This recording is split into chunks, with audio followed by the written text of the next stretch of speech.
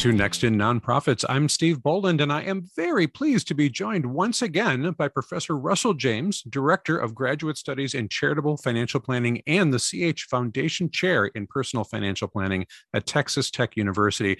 Russell, thanks for coming back. Great to be here. Thanks for inviting me. For those that haven't heard our first Next in Nonprofits episode with Professor James, there's a wonderful and well-used episode about changes in 2018 around tax law that I think scared a lot of nonprofit folks around what does it mean for charitable deductions. Some great advice about ideas like bundling gifts and thinking about how to still encourage people to take advantage of deductibility when that's an important thing. But today have asked Russell back to talk a little bit about a new series of books that you've just released, the Fundraising Myth and Science series. Russell, I've got a lot of specific questions, but I want to just start with why the decision to try and create a series of books that go over the fundraising and information you've learned in all these years in those four subject areas. Sure. Well, Steve, this was a project that started with a simple idea. I wanted to take a look at all of the experimental research that had been done that investigated charitable giving, financial sharing, empathy, all of these sort of factors that are relevant for fundraisers, and to summarize it in a way that is useful from practical day-to-day fundraising. And I thought it might be a 6-month project. It turned into a 5-year project. There has been lots of experimental research that's been done. We're talking hundreds and hundreds and hundreds of experiments. And so I realized early on that it wasn't going to be helpful for me to simply just do a laundry list of, here are 1,200 or 1,800 different experiments, and here's each one of them, and describing what they found and how that may or may not be relevant. Instead, what we needed to have was an underlying framework that could help explain the bulk of all of these results and how those could be useful to fundraisers. So that was the basic idea, and it wasn't an intent to write a series. It was an intent to simply answer this question and provide something useful. But over the course of those 5 years, then this led to more and more different approaches and aspects, and describing those ended up being this Fundraising Myth and Science book series. And I particularly am interested in the science, as you said, all of the experimentation, what we've learned about it so far. Some of this still being, I think, a little bit of an art in every individual, because there's no, I think, single scientific research that has uncovered every possible scenario of what might motivate a donor to be concerned with a charity, what might be ringing with them. But you did break it into, kind of 4 segmented ways of thinking about. There's a lot of myths on some of these topics, but there's some science behind these. The Storytelling Fundraiser is your first book. The Epic Fundraiser is book 2. Primal Fundraiser, book 3, and then the Socratic Fundraiser on 4. Within each of those, there's some really interesting content. But as you were thinking about this very broad question of, why and how do people make decisions on giving? What's the science behind that, and what myths are kind of standing in our way? How did the framework come to you to break it into those areas? I'm particularly loving the Socratic framework personally, and I want to get to that. But storytelling, I think, is one that's a little bit more common that people may have heard of as a practical technique. But how do you come to Epic and Primal and Socratic as ways of grouping thinking on this? So the idea is this: there are a lot of different academic, theoretical, personality approaches to this topic of fundraising, of how do we encourage generosity. And ultimately, the premise of this book series is that you can pick your favorite flavor and you're going to come out in ultimately the same place.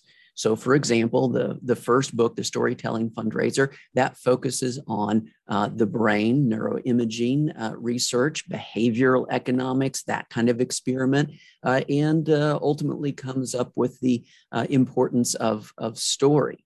The second one doesn't take that approach. It instead kind of dives deep into myth and psychology and the universal hero story, what's been called the monomyth from some research by Joseph Campbell and Carl Jung, and understanding how that story and those story elements, when applied to the donor's hero story, can be dramatically influential and can actually lead to transformational lifetime investment type gifts. Now, the third book is more of the, and now for something completely different, it takes the perspective of game theory and the natural origins of effective fundraising. And it starts with this idea of, why do humans share with each other, right? Why does giving even exist in what is supposed to be this, this survival of the fittest kind of a scenario? Well, it turns out that game theory, even within that context of survival of the fittest, can tell us a lot about the natural origins of why we share and why we are generous in certain conditions and certain circumstances. And as it turns out, those particular circumstances and conditions that affect the game theory outcomes, well, they also give us some guidance for what works and what doesn't work in real world modern fundraising practice. So again, we're using a very different perspective, but ultimately it's coming up with many of the same approaches, many of the same answers. And then the fourth book, that's for folks that don't love theory as much as I do, and they just want to know, how do I have a conversation with the donor that's going to lead to a gift? And that involves many times asking questions of the donor, and questions that actually complete those same story cycle elements that we talk about in the storytelling fundraiser, the epic fundraiser, and even the primal fundraiser. And this is the idea of specifically what questions do we ask that can help the donor progress through that process. And so that one is it's the practical, I've got a meeting tomorrow, what do I do? With hundreds and hundreds of very specific questions and the sequence in which you can choose to ask those questions, and how those ultimately can lead to these major transformational gifts. Yeah, and I have so many thoughts on each one of these after looking through your materials that I'm just like, oh goodness, we have a 45-minute conversation, and there's so much here. First of all, I should say that I first heard about this because we were connected from our last conversation, following you on LinkedIn, and you'd offered to make electronic copies of this available. And in fact, there's an audio version of these books available on YouTube that people can access without any cost. Is that generally available to people? Is there another process for how they can get a hold of the books? Yeah, so I'm trying to share the digital and the audiobook as widely as I can. If folks want to connect with me on LinkedIn, then I can share it with them that way. If you type in Russell James Plan Giving on YouTube, you'll find my channel there. The audiobook version, the extended version is there. You can get to it that way. You can email me however you want to get to it. If you go on Amazon and you want to kill some trees, you do have to pay for that one. But I'm happy to share the digital and audiobook copies for free for anyone who has interest. Frankly, I'm a professor, I'm a researcher, and if the stuff just sits on my shelf, it doesn't have any impact or do any good. I'm trying to get it to people who are actually out there changing the world to help them in their efforts to encourage generosity with the donors that they're working with. Well, and demonstrating some generosity along the way, because there are certainly many other people who have tenured faculty positions in places. They have some security. They're paid to do that research, and they still, charge for their books. And it's not, a horrible thing that happens in the world. But it's very nice when you've made a decision that you still want this to be as broadly distributed within the fundraising community, who are maybe not the, best purchasers of materials in the world, and make it available to them at no cost through those channels. details anyway. Again, noting that if they'd like a paper copy, you can get a paper copy if that's the way that it's easier for you to absorb information. Sure. But thank you for demonstrating some generosity within the field and saying you spent a lot of time working on this and you're not, seeking to make a lot of money on the publishing end of this, but rather to just share some important ideas. So acknowledging that, and we will have links in the show notes for how people can get in touch with you and take a look at this directly on YouTube. Because I do encourage everybody, each book is a number of pages, but each page is kind of very accessible. It's not going to be a big slog of a book to get through. It really is pretty compelling and a lot of good information, but accessibly laid out and understandable. And I think it should be thought of as, maybe you've got a meeting tomorrow and you want to look at that Socratic idea, but probably you've got some time over lunch and a break here and there and whatnot that you could really get through and stimulate some super interesting ideas for how you can do your work. So that said, let me back up to the first book as you looked at that storytelling fundraising idea, that is something I think has been widely talked about in the field for a while, but I really appreciate your sort of science background of how people respond to the idea of empathy for the person in the story here, that it isn't just look at this outsider who has some great need. Maybe they brought it upon themselves, but would you like to throw some money at them? That doesn't ring with people, that story has to really make a connection. And that empathy piece is a part of the science that you talk about in what makes storytelling more effective. This, I think, is something that I've heard a little bit about, but you've got some great information and citations in your book. Has this been something that has been core in your work, or did you learn more about it as you decided to do this particular piece? Yeah, so the reality of storytelling is that this is something that early in my career as a researcher, after I spent a number of years in actual, frontline fundraising and major gifts and planned gifts, look, as a researcher, I was a data analyst guy, right? I was only about numbers, but these results kept coming back to the power and importance of a story. And ultimately, we're talking about very specific story elements. And so the specific story elements are really just a 3-word circular sequence. And those 3 words are identity, challenge, and victory. And so what I mean by that is that first, the donor's identity, that comes from their people, their values, or their life story, needs to connect to the challenge. That is the fundraising ask, the cause, the organization, or the specific project. So that identity needs to connect to the challenge, but then the challenge also needs to promise a victory. There needs to be a result from the gift that creates a victory. And ultimately, that victory needs to link back to the donor's identity. Now, this might be private. In other words, the victory needs to be personally meaningful for the donor. Again, connecting back to their values, their people, or their life story. Or in some cases, it can be public. That is enhancing the donor's reputation because they have made this gift, which wins this victory. So those 3 simple words and that cycle that sequences through those words kept coming up again and again as we look at these different stories and story elements that actually will drive the charitable giving. So to come back to your point, the idea of sharing a story, it actually starts with the identity of the person who is reading or listening to the story.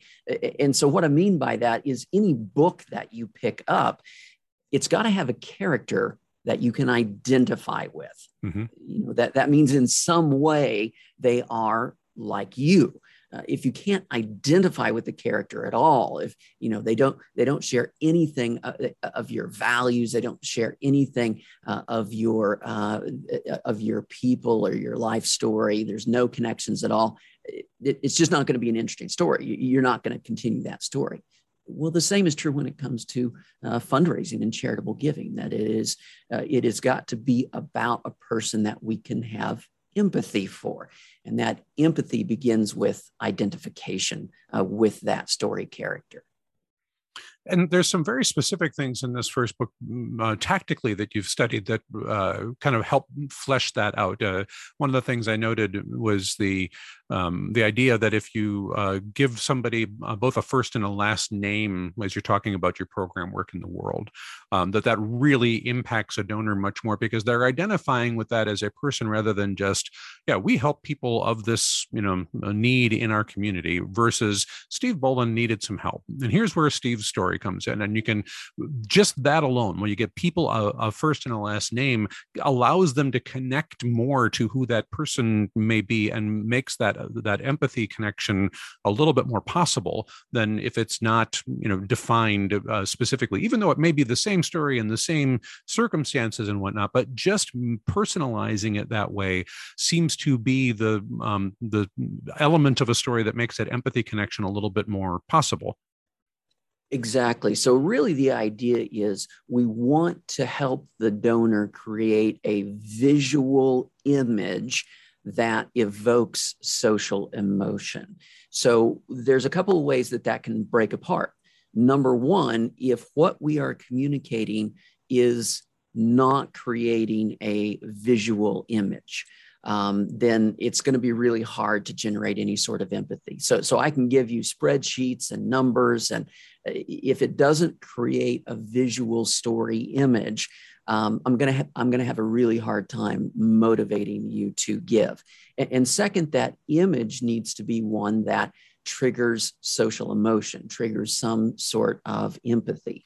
And so, if I create a really clear image about a really unsympathetic character, well, that's not going to work either. Mm-hmm. And so fundamentally, we want to create this vision. We want to create, and when I say that, I mean specifically in the brain, creating this internal visualization.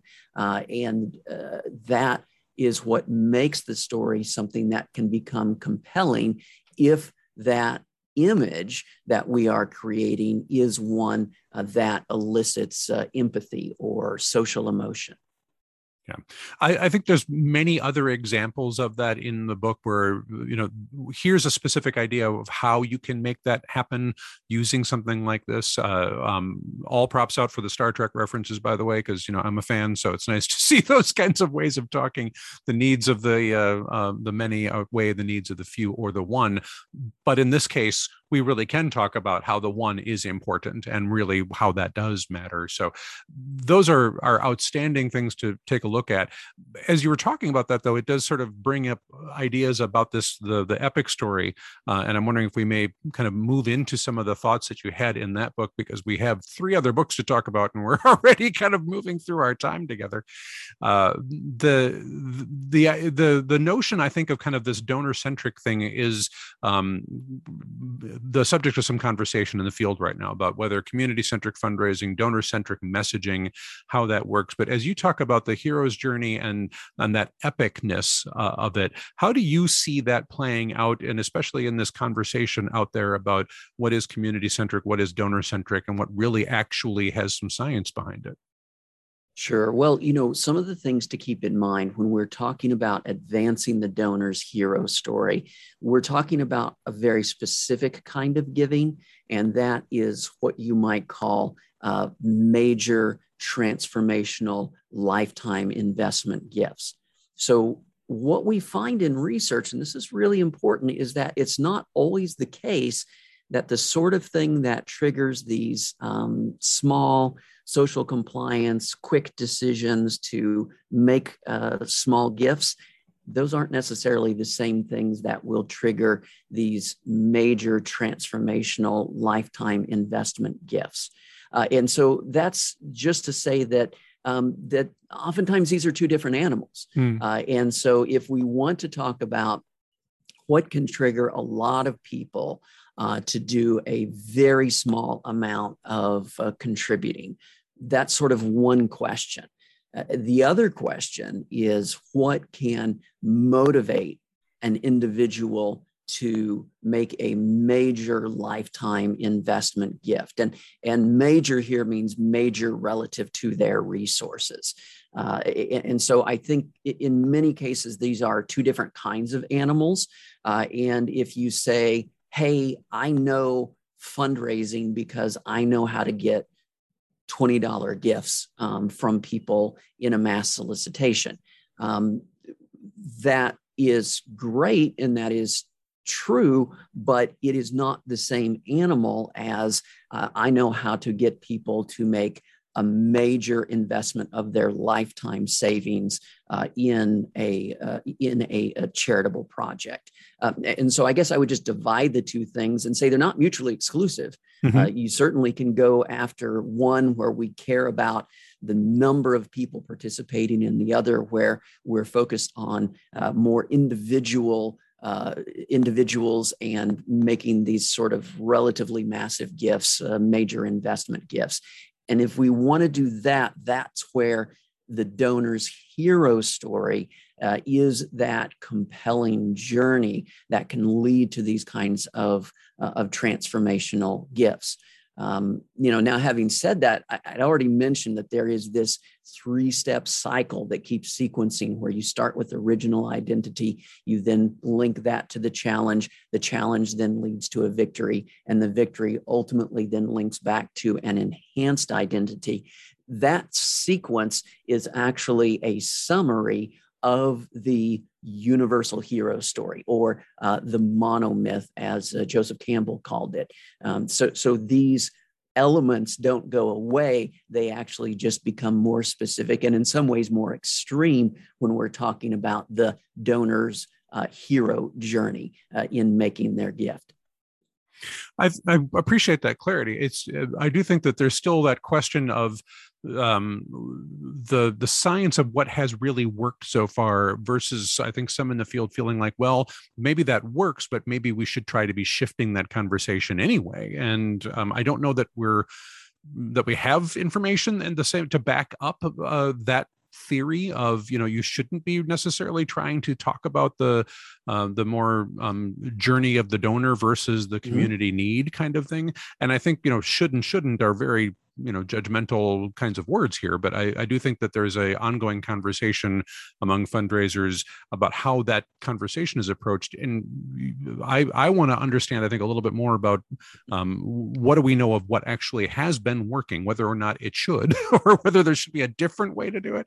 But this way does seem to connect to those folks at that moment when they might be able to, and you talk about this in the other book too, about gifts of wealth, not gifts of disposable income, where you're talking about that accumulation of resources that are not necessarily being used today for their needs, but could be that bigger, more transformational gift that you're describing. That just seems to be something that by necessity requires more of their participation in the story and not just as an observer of it. Right. And let me say that I think it is a perfectly valid approach to say we should use a particular fundraising methodology because of its ethical content, regardless of the result that it will ultimately defund our causes. That's a perfectly appropriate approach to take, as long as we recognize this is a valid trade-off to make, and we're very comfortable making that trade-off. So I have no problem at all with taking that approach. That is more of a subjective, what you might call a normative approach as to how we ought to be doing these things. And I think that's perfectly valid to make that kind of a values-based judgment. What I'm trying to present is a bit more of the objective. Here are the things that ultimately work to trigger these sort of outcomes. And if you want to use it, great. If you choose not to use it for any variety of reasons, then that's a valid choice as well. But I think it is helpful to know, hey, these are the kinds of things that can lead to these major transformational gifts. as opposed to what you might call participation gifts, Mm-hmm. where we just want to be part of the crowd. And so, here we're not trying to win a victory so much as we're trying to win a participation trophy. And that's going to lead to a different level of commitment, a different level of behavior when it comes to individual donors' gifts. And in fact, there are core story elements around that character of the everyman worker community character that can motivate giving, but it doesn't motivate that major transformational focused giving on a very specific project or organization. It instead tends to motivate the doing a little bit of good in a lot of different places, which is all absolutely fine if that's what you want the donor to do. But if you want the donor to make that laser focused major gift of lifetime investment, that transformational gift, then that's a different story. Good. I appreciate you going into that. That's, I think, helpful to consider all of those ideas that that impact on that transformational gift, and having that conversation is good. And I don't know that it necessarily means that there isn't a community-centric conversation being had, even though there's this theme of this epic journey that this person is a part of, and not necessarily that they're not in community, and these other people that are in community have needs, and we're going to center them. But I too am a member of this community, which is a way to transition, I think, into this primal fundraising and this game theory conversation, because as we get into the third level of the, oh gosh, I'm going to get it wrong. I was going to say Russian nesting doll, but you've got the real word for it in your book, the Matryoshka. Matryoshka doll. Matryoshka, right. Pardon me for forgetting the actual name of those dolls. But as we get into that third doll within the doll here of this primal element, it does get a little bit more into that conversation of, all right, if we are all in community together, what does motivate somebody to make that decision where another decision may end up with them being financially better off or somehow in a stronger position, but the ultimate choice that is better for everyone may be that we all do pretty well, rather than you one person getting out here and doing extremely well. Getting that thinking in and kind of diving into that level of, why do people make those decisions if we're supposed to be these self-centered organisms that are just responding to stimuli?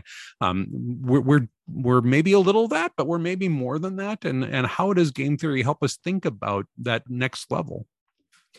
So you start with the idea of observing where we see what we might call philanthropic behavior in the natural world.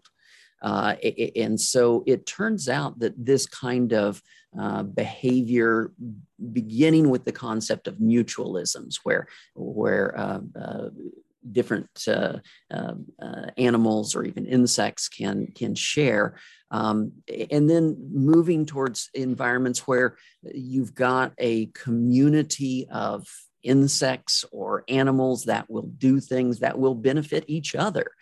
Even though on an individual level, it appears, at least within the context of that specific transaction, that they're just benefiting somebody else. And, how does that benefit their own genes? And so what we find is that when you get into the game theory of it, as we kind of broaden the notion of what does survival of the fittest mean, and how that, in fact, if we're focused on passing along genes, that somebody who is in my same community is likely to share a number of those same genes. And so it can be very advantageous for me from a natural selection perspective to benefit that other person. However, that environment that encourages sharing is not a universal environment. It depends on various circumstances. So it depends upon things that we might call relationship. Well, In game theory, the relationship has to do with the number of future reciprocal interactions that I might have. And that number actually goes up dramatically if someone is a member of my community, if they can observe me behaving generously, and if they will or are likely to in turn reciprocate that when I have need for their generosity. And so really that third book is in essence saying that, hey, this community fundraising concept, it has natural origins. Now, in another sense, we have to keep in mind that the natural origins of giving still have to do with a giving process or experience that delivers value to the donors. And that's something that's very foreign to a lot of charity managers. The idea that we're supposed to deliver value to donors, that the donor's experience is supposed to be worth the gift. That's kind of crazy talk, right? The donors are supposed to exist to deliver values to us as the nonprofit managers, not the other way around. But what we see from game theory is, no, these things actually are important, that we need to create environments of mutual sharing where I receive some benefits from my association with the nonprofit, even if those benefits are just relationships that I can develop with the nonprofit and with other individuals who also support the nonprofit. So that's a little bit about how the game theory can ultimately connect with very practical day-to-day approaches on how we might want to approach fundraising. All right. And you talk in that book more about separating out what feels like transactional experiences where, in terms of everybody benefiting that you were mentioning a moment ago, you don't want them to feel like they're benefiting in the way of, I went to a local technology store and bought a new TV. Well, I gave them money and I got a TV. Of course, I got a TV. I gave them money for that specific thing. This is different from I'm buying, this charitable experience, but rather I'm engaged in all of us community, kind of improving together, and I get benefit out of that, although it's not the same kind of transactional benefit, right? I mean, if I'm summarizing some of what you wrote correctly, is that a way to talk about it? Right. So think of it this way. The benefit that you get from charitable giving in the context of this game theory is a signaling benefit. You are signaling to other people that you are a good partner, that you are trustworthy, that you have some resources, that you're willing to share those resources in order to support the values that they believe in. All of these things make you a good partner for future mutual cooperative endeavors. And this is not just a matter of theory. I mean, we actually see this in experiments, that when people will, in an experiment, need to pick someone in their group to be a leader, or pick someone in their group that can engage in a mutually financially beneficial activity, they will tend to pick the person who has been the most generous in a previous experiment. So this really affects how people behave. And ultimately, it explains why corporations, which are supposed to be just sort of soulless profit maximizing entities, well, they engage in a lot of charitable giving. Now, it's very public charitable giving, but there is real value in having that public reputation of being someone who supports a particular set of values, who is someone that you can rely on for these kinds of mutual endeavors. So there can be real value there, even economic, financial value. But once we make it transactional, it destroys all of the value. Because at that point now, you're no longer generous. You're no longer sending a signal that you are a good partner. You're just showing that, oh no, I only do things that are to my advantage. And so that's why those transactional language, that transactional mentality, it tends to destroy generosity, because you've destroyed the signal value of the giving. Yeah. And we could talk a lot more about that, but we are starting to run very low on time. And I really do want to talk about the Socratic fundraiser because it is probably one of my favorite pieces of what you've written here. This idea, the old saw of if you want money, ask for advice, but if you want advice, ask for money, I think is really important in what are we doing with these people if we're just saying, please give money. Here's how you can do it. You can transact online this way. You can send a check this way. I think we're not engaging that donor in things that are important or interesting to them. And you said this may be the book at the beginning that is a little bit more. If you got to go meet with a large donor tomorrow, here's some ways of thinking about how to engage them through questions, through the Socratic method. Did you find that research was easier to comb through, or was that kind of, for me, seeing some of that information kind of in the book was a little bit newer that way, although I've heard the ideas before? Sure. So this is really taking the things that seasoned, effective professional fundraisers have used to great effect for many years and breaking down why it works and exactly how we can get it to work. And ultimately, it comes back to the power of questions. And whether we're asking those one-on-one or in terms of a face-to-face conversation or Zoom or phone conversation, or if we're asking them one-to-many, such as in a focus group or in a donor survey, these are all the same concepts related to the power of questions. And the key concept here is that we're not just asking questions to have a conversation or have open-ended questions or establish a relationship, although those are all good things. We're actually asking questions with a very specific purpose. And it is that same purpose where we want to help the donor progress through those steps of how their identity, their people, their values, their life story connects in with a potential challenge. In other words, how it connects with the cause or the organization or the particular project. And then how the victory or outcome that can be won by their gift or that project connects back with their identity, how it is meaningful to them or how it connects with how they want to be seen.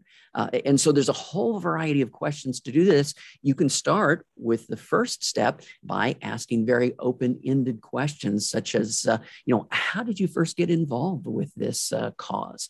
What led you to make your first gift?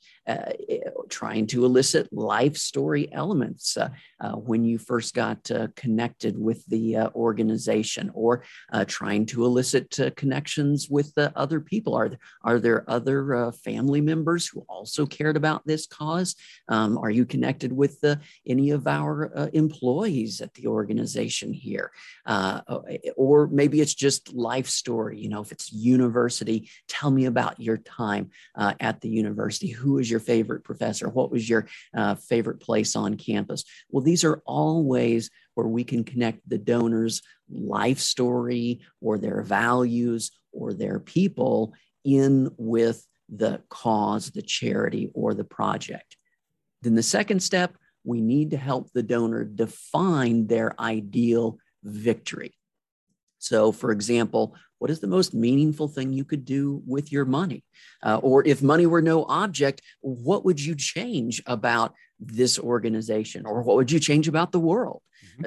These are conversations we can have where ultimately we're trying to help the donor define a meaningful victory to them, because that's the kind of story that's going to be compelling to that donor. Now, as we're going through these questions where we're eliciting their connections to the cause or the project, we're then also eliciting their ideal victory. We are, as the guiding sage, we're thinking about okay, who do they need to get connected with? What projects that we're involved with would they be particularly excited about? What are some particular strategies that I can use that would present the most compelling challenge for the donor now that I understand a little bit about their identity connections with the cause, the organization, and what they see as a meaningful victory? When we talk about the Socratic method more broadly applied, it is always good to go back to remember that, right, there was an end lesson in mind when the questions start, that we are trying to get here, but it is very different to get here as you discover it yourself by answering these things that you did know, and you're making connections because somebody is guiding you on that path to see those connections to getting through.